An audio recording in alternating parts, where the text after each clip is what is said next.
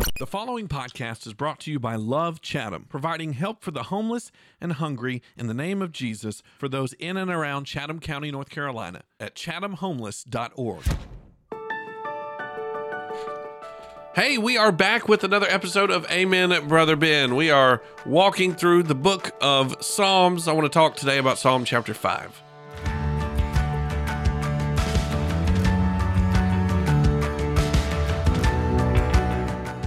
Hey, thanks for listening. Hope you're sharing this with your friends and family and anybody that you are walking through this series together with us at Freedom Family Church called A Summer in the Psalms. And you have a reading schedule that you can jump on board with below if you haven't already. We can get you some copies of some different resources and materials that will help you understand the collection of works that is the book of Psalms even better. It's 150 chapters, so we've got a lot to get through, but we're going to take the next couple months to do that.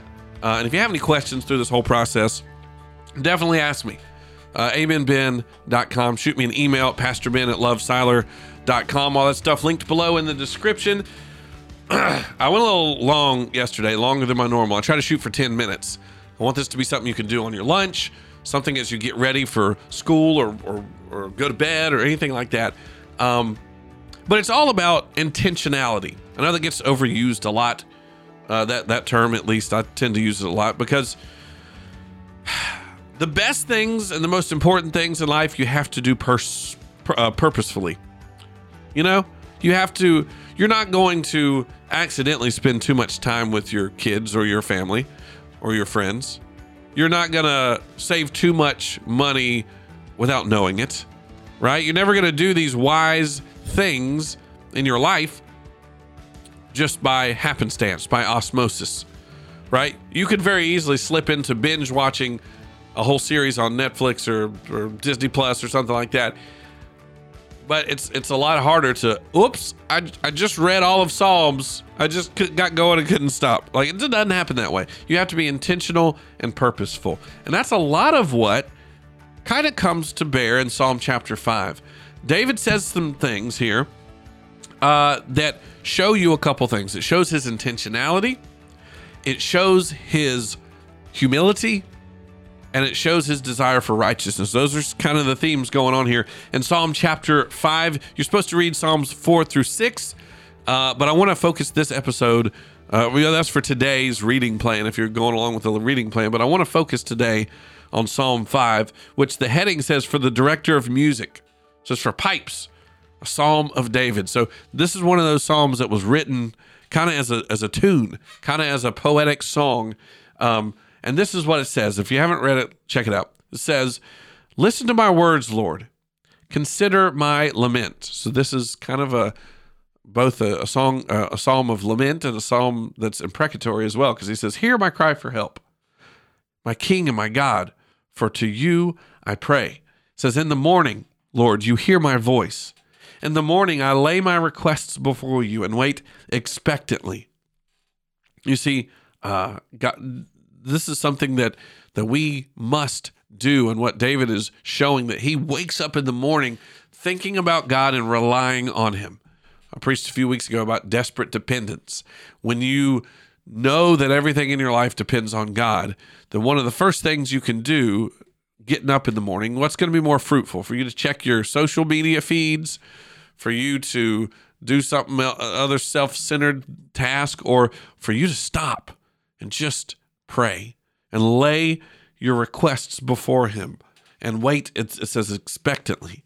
It says, verse 4 says, "For you are not a God who is pleased with wickedness." Now here he kind of changes his tune here. He's talking about what he needs, but then he makes a realization. You're not a God who is pleased with wickedness. For you, he says, with you, evil people are not welcome. The arrogant cannot stand in your presence.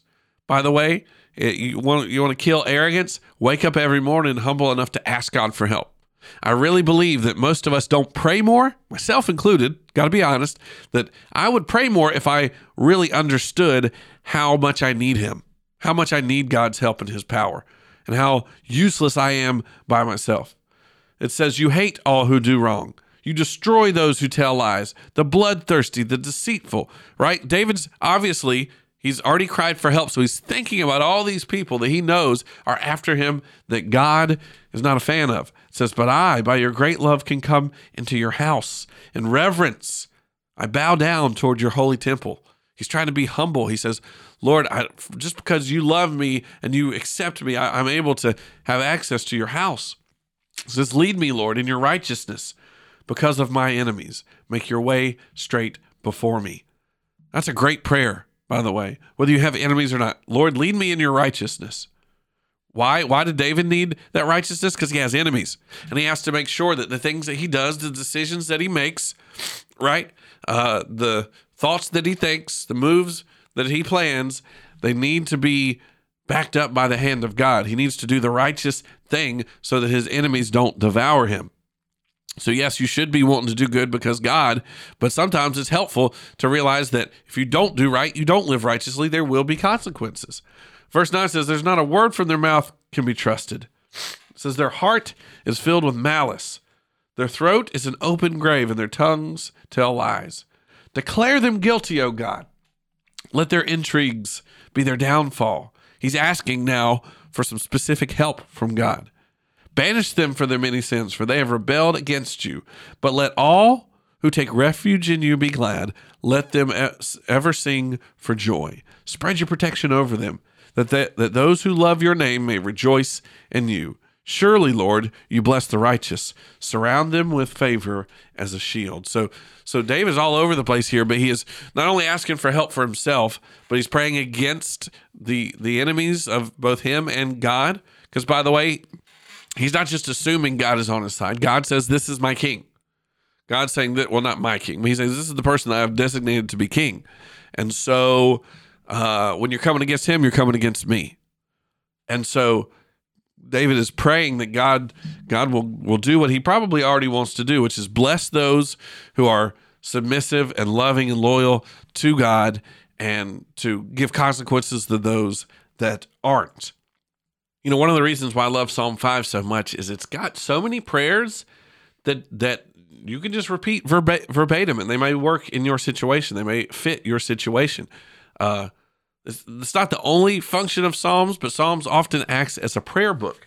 Other armies and other situations in Israel's future, or the future according after the Psalms, basically, they use those Psalms as a rally cry, as prayers. The Jewish people had scripture that they would pray each morning as soon as they got up. What a great way to start your day. I want to encourage you, even if you read these, you do your daily Psalm reading this summer at a different time, wake up with the word of God on your heart. Take some time to ask God to hear your voice, and to try to hear his voice. Lay your requests before him and wait. Go do your thing. Go live righteously. Go live humbly. Go do the things you know you're supposed to do, with your requests being made known to him. Pray for the people that in your life that are a blessing. Pray against those that are your enemies, and let God sort it out. That's a great way to start your day. By the way, that you get calibrated like that in the morning, the rest of your day is going to go a whole lot better. So whenever you decide to do this, make sure that it's intentional and purposeful.